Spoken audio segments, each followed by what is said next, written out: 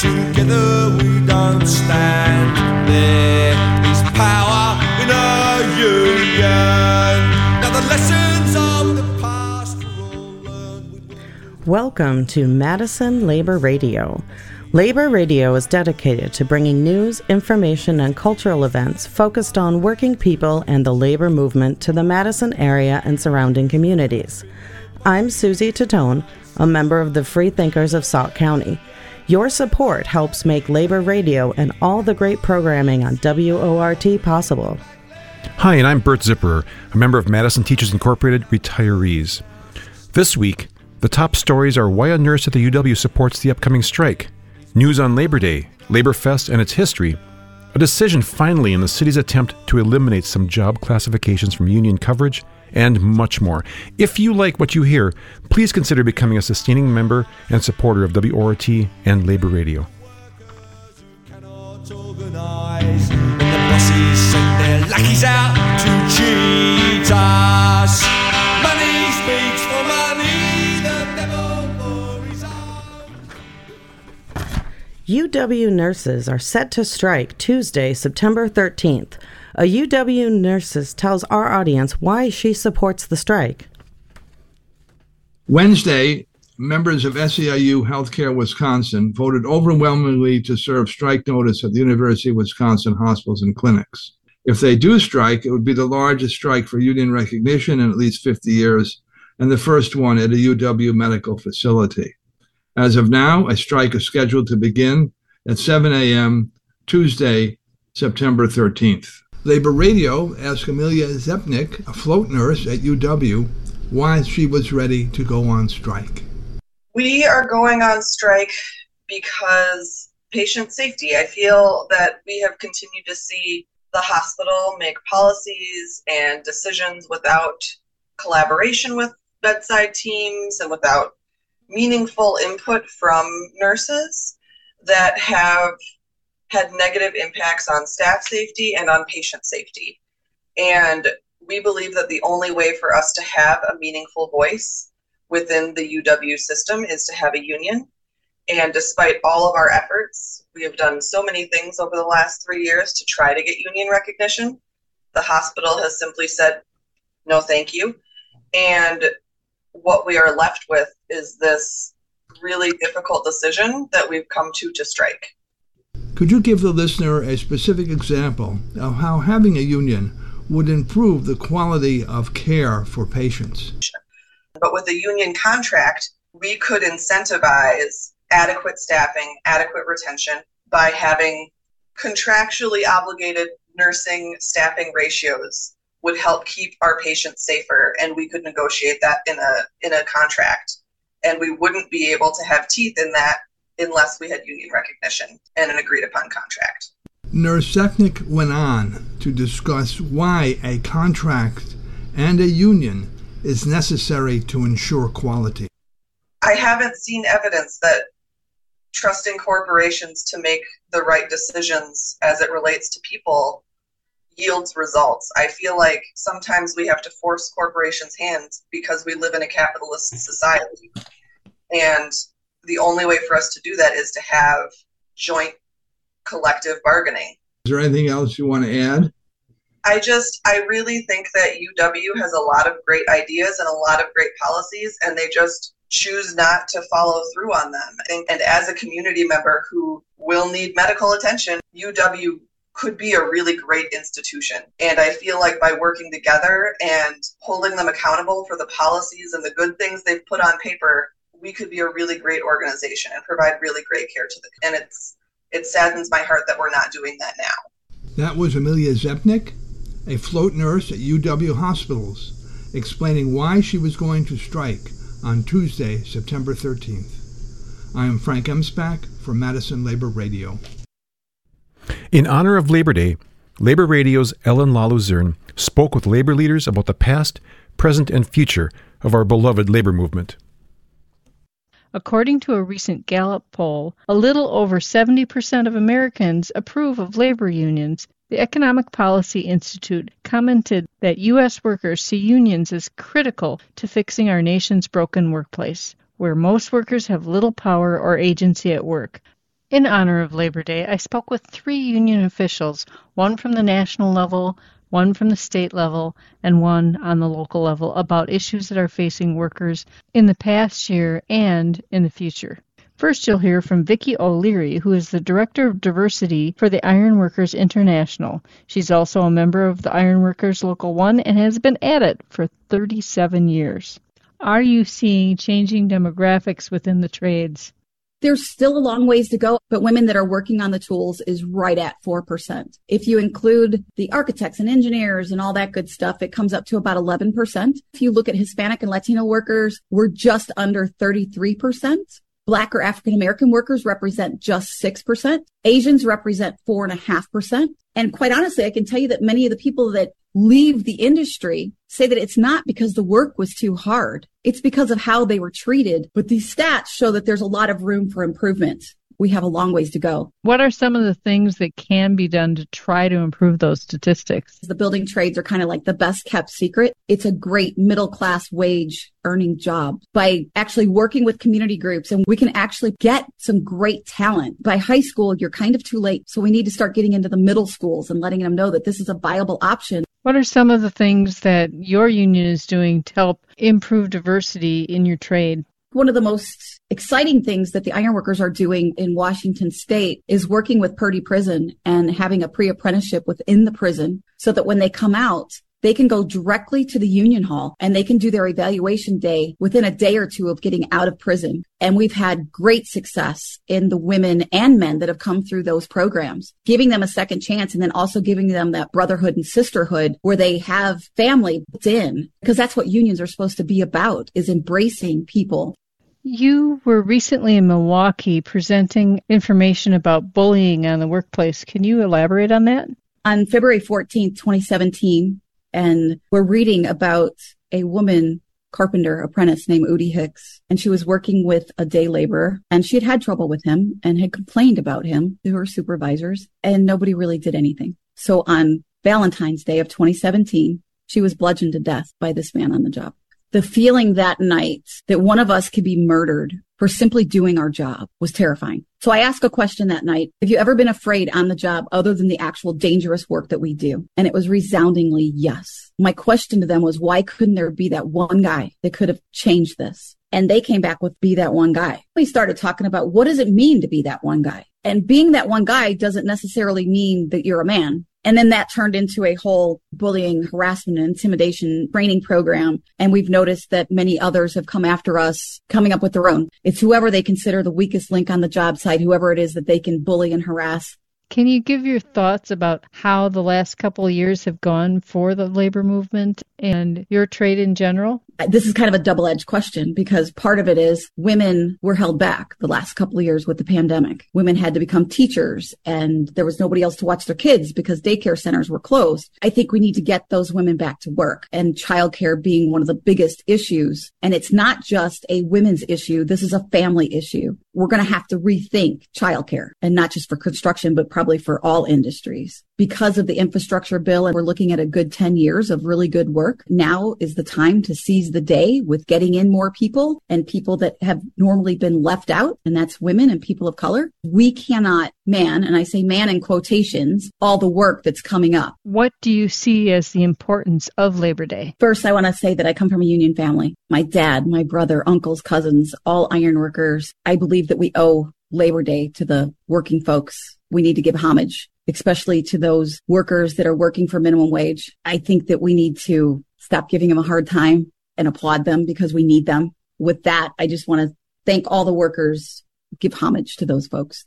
Next, you'll hear from Stephanie Bloomingdale, the president of the Wisconsin State AFL-CIO. How would you compare this past year for labor compared to other years? In 2022, has seen great gains and great momentum for the labor movement in Wisconsin. We're seeing a shift in the way that people in general are thinking about unions as a solution to the problem that so many people are facing. Why are people now saying, I'm struggling at work, I'm having a hard time getting my bills paid, I'm having a hard time going to the grocery store? having a hard time making ends meet. Even though wages overall are going up, it's still not enough to be able to have that middle class life that so many of us have been promised in America. The solution is to organize unions. We are seeing more and more people turn to each other as a solution to their problems. What does the AFL-CIO do to help unions and workers in general? It's so important that the work that you're doing to get the word out about labor, about working people, and about what we are doing, because the corporate side, they have an open mic everywhere and they pay a lot of money for it. They have a voice. We also need to have a voice. That's part of what we do with our unions here in Wisconsin and, of course, with Wisconsin AFL-CIO and the National AFL-CIO. What makes you the most excited about the upcoming year?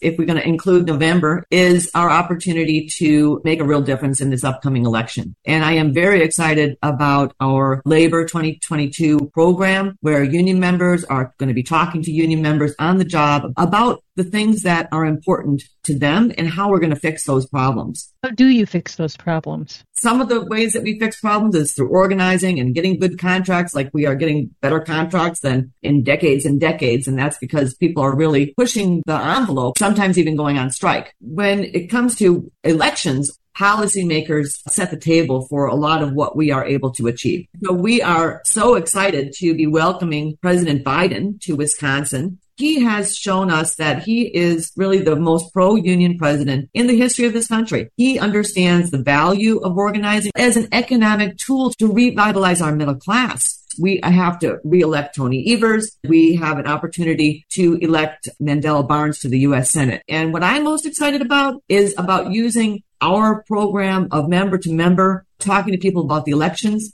to also build our union stronger. So that's what I'm most excited about.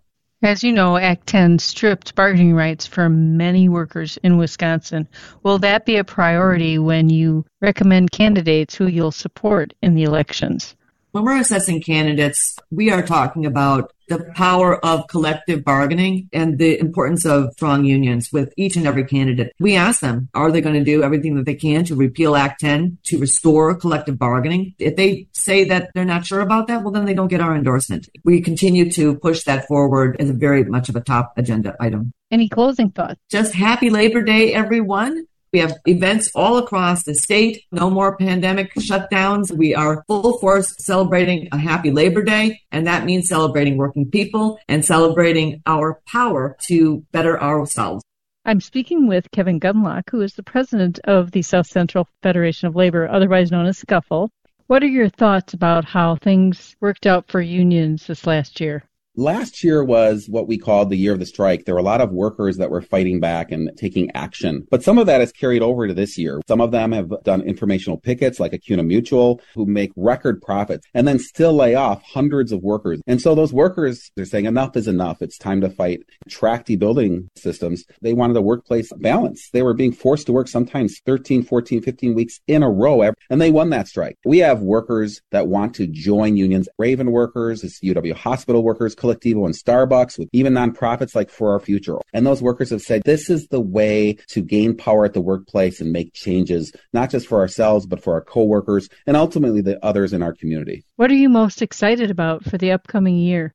Well, I think what's really exciting is all of the organizing efforts and all of the workers that have contacted our office and other unions with leads. We have over 20 organizing leads and efforts. And we see city workers and county workers and school district employees who are all union members fighting back and trying to make things better. The postal workers are fighting back. We have 3 other workforces that are preparing or planning or talking about strikes besides the UW hospital. We have the building and construction trades workers who are moving into more organizing. And I think that's something that all of us should be excited about. What are you seeing as the challenges workers are facing in organizing drives? In this state, only 8% of workers are in unions. We have a large percentage of the population that doesn't understand what unions are. that don't know how to get there. And at the same time, we have these obstacles. Corporate entities, business entities are becoming extremely hostile. Brought up Starbucks earlier. What are they doing? They're closing down shops. They're retaliating against workers, not caring what kind of fine they get. We obviously need changes in terms of the law. When that doesn't happen, these obstacles remain. What are some of the broader issues workers are interested in? Labor is in the forefront of some of the battles that these workers talk about. LGBTQ rights, civil rights, voting rights, healthcare for all, and issues like that, public education and affordable housing, obviously abortion rights and women's rights, Social Security and preserving it for all workers in the future, and Black Lives Matter. And we in labor are involved in those issues because our members are, we are, and we're committed to those values. Do you have any closing thoughts? Welcome to LaborFest. We are back. So let's see you at Labor Day. Let's celebrate your contribution as a worker to the greater labor movement and to our community. Let's honor the workers for all the contributions they've done. Let's come together. Let's celebrate. Let's have some good food, maybe a couple beers, and enjoy our company. I hope to see you all on Labor Day. And this year's festivities will be taking place at the Madison Labor Temple, 1602 South Park Street. And the event starts at noon and runs till 5:30. Hope to see you all there. It was Scuffle President Kevin Gunlaw. You also heard from Stephanie Bloomingdale, the president of the Wisconsin State AFL-CIO, and also from Vicki O'Leary, who's the Director of Diversity for the Iron Workers International. I'm Ellen Lalazern for Labor Radio. Labor Day was originally Canadian. Tony Reeves has this report.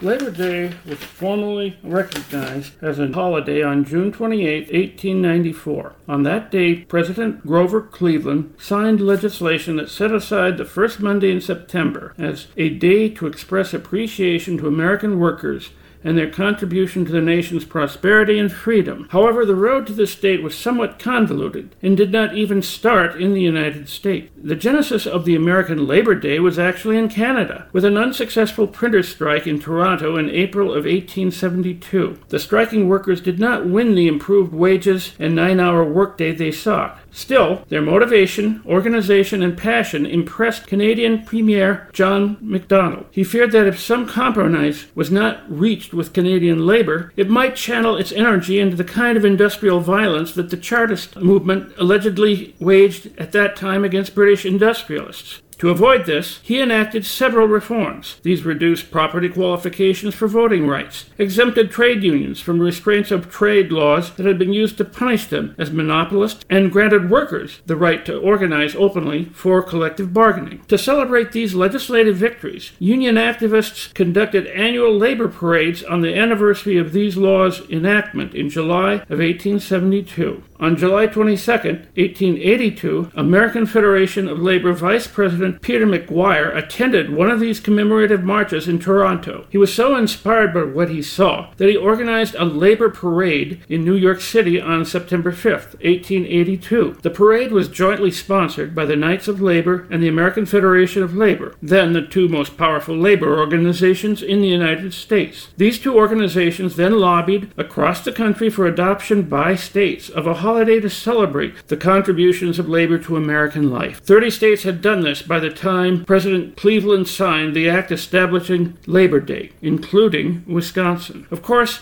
outside of the U.S. and Canada, most of the world celebrates their workers on May 1st, or the International Workers' Day. If today America celebrates its workers on the first Monday in September instead of May 1st, it is because President Cleveland made a conscious choice not to recognize a holiday that he associated with radical socialism and anarchists. He, like many Americans of his time, made the connection because of the Haymarket bombing, which occurred on May 4th, 1886, and was attributed to anarchy. That was Tony Reeves reporting for Madison Labor Radio. The results of a worker classification hearing between the Teamsters and the City of Madison has been decided. Greg Gaboski has the story. The City of Madison had ordered that a part of the bargaining unit of Teamsters Local 695, the union that represents the bus system of Madison Metro, be removed as part of the unit. This affected all of 4 workers. Local 695 challenged this, and a hearing was held in March in front of the Wisconsin Employment Relations Commission, the WERC, held in a room at Teamsters Local 695 with WERC staff attorney Peter Davis presiding. Last week, on August 25th, a decision came down, and the Teamsters got a partial victory as Commissioner James J. Daly ruled that 3 of the 4 employees would remain as Teamsters while 1 would be removed.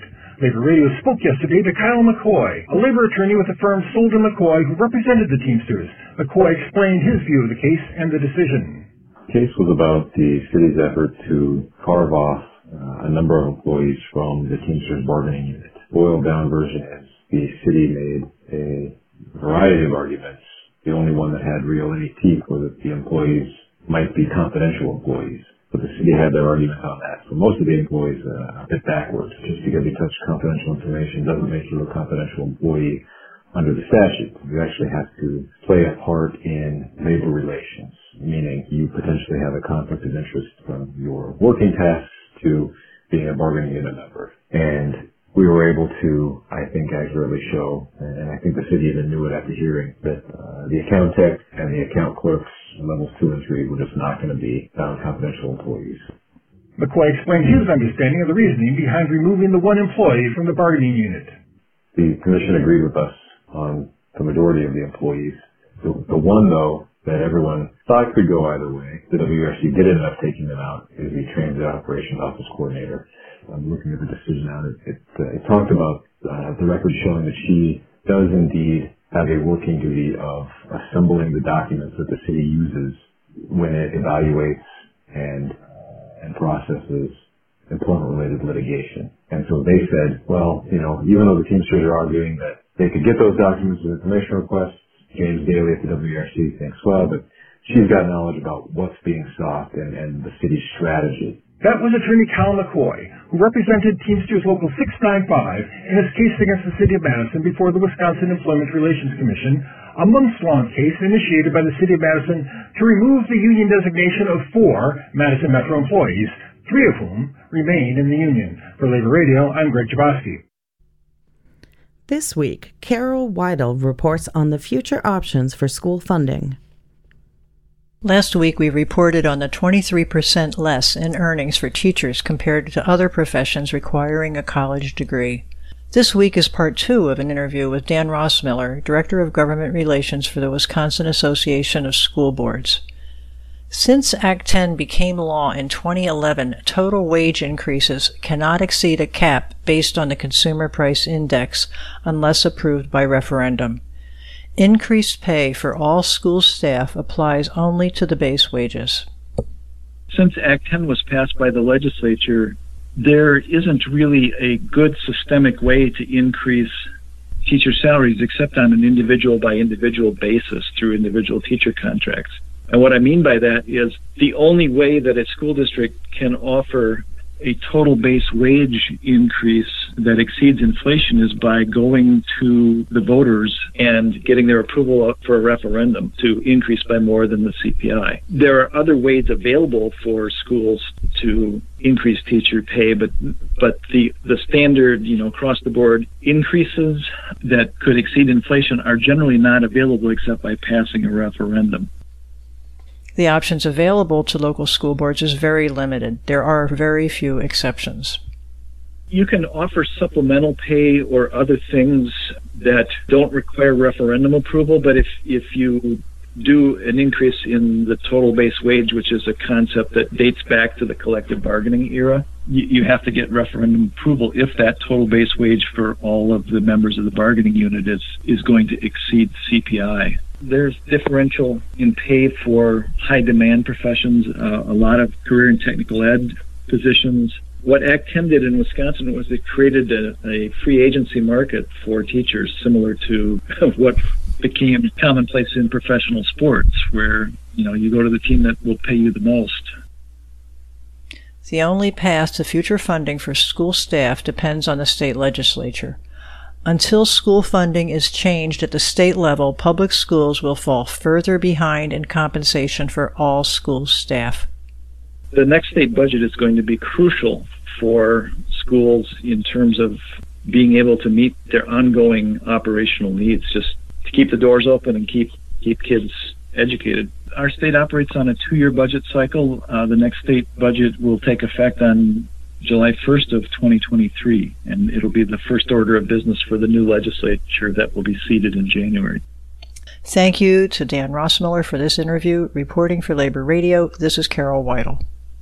In the past, Chipotle restaurants across the country have made headlines with stories of worker mistreatment. This week, though, one location is making headlines as the centerpiece of a newly minted union local. Labor Radio has more on the Michigan workers who made that story possible. Workers at a Chipotle restaurant in Lansing, Michigan, successfully formed the chain's first certified union in the U.S. this week, voting 11-3 on Sunday to join the International Brotherhood of Teamsters under the banner of Local 243. It is one of several recent union breakthroughs at nationally recognized brands, from Starbucks to Trader Joe's to REI. Chipotle operates 3,000 corporate locations and employs over 100,000 restaurant workers across the country. Like Starbucks, corporate-owned locations comprise a significant majority of Chipotle's national footprint, making both brands outliers in the primarily franchise-driven fast food industry. Harper McNamara, one of the employees at the Lansing restaurant, explained to Labor Notes reporter Jonah Furman that his reasons for unionizing were, quote, pay, scheduling, and treatment for managers. Labor Notes also reported that though the company did not threaten to close the store during the campaign due to its high-performance metrics, they did make a, quote, concerted effort to bust the union through extended one-on-ones with all 18 employees. In those one-on-one meetings, workers said that the consultant hired by the company would target individual workers with differing rhetoric, saving the worst talking points for those that spoke English as a second language. After these meetings, however, workers would compare notes and identify inconsistencies as a group. Union members at the location expect that the organizing drive will need to continue with high energy for them to win a contract at the bargaining table. Since it is the first among the company's location to vote for a union, quote, Chipotle is such a big corporation that it would be kind of hard if it was just us against all of the company, according to another worker at the Lansing shop. Some information in this report was sourced from reporting by Jonah Furman in Labor Notes. Reporting for Labor Radio, I'm Sean Hagerup. We're going to take you back a long time ago. Back to 19, I don't know, I was too young to remember. 74. 72.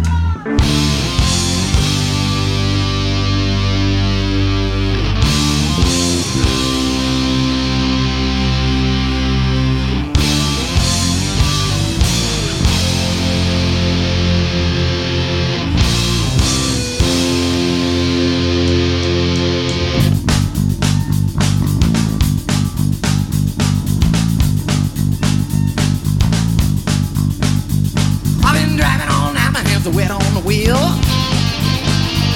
Well, boys in my head, they drive my heel. My baby calls and I need you here. Well, it's 4:30 and I'm shifting gears. When she gets lonely and she says she's had enough, she sends a cable coming in from above. Don't need to talk it out. We got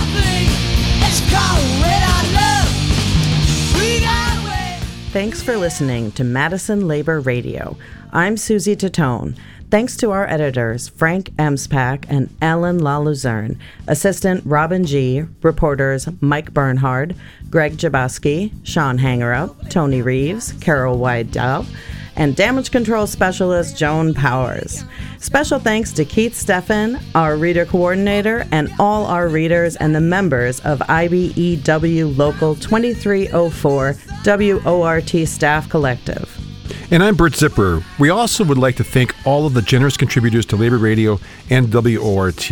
Now, please stay tuned for the Blues Cruise, not only with Dave Watts, but with the professor, Bill Clark, and we'll see you all at LaborFest on Monday. Happy Labor Day.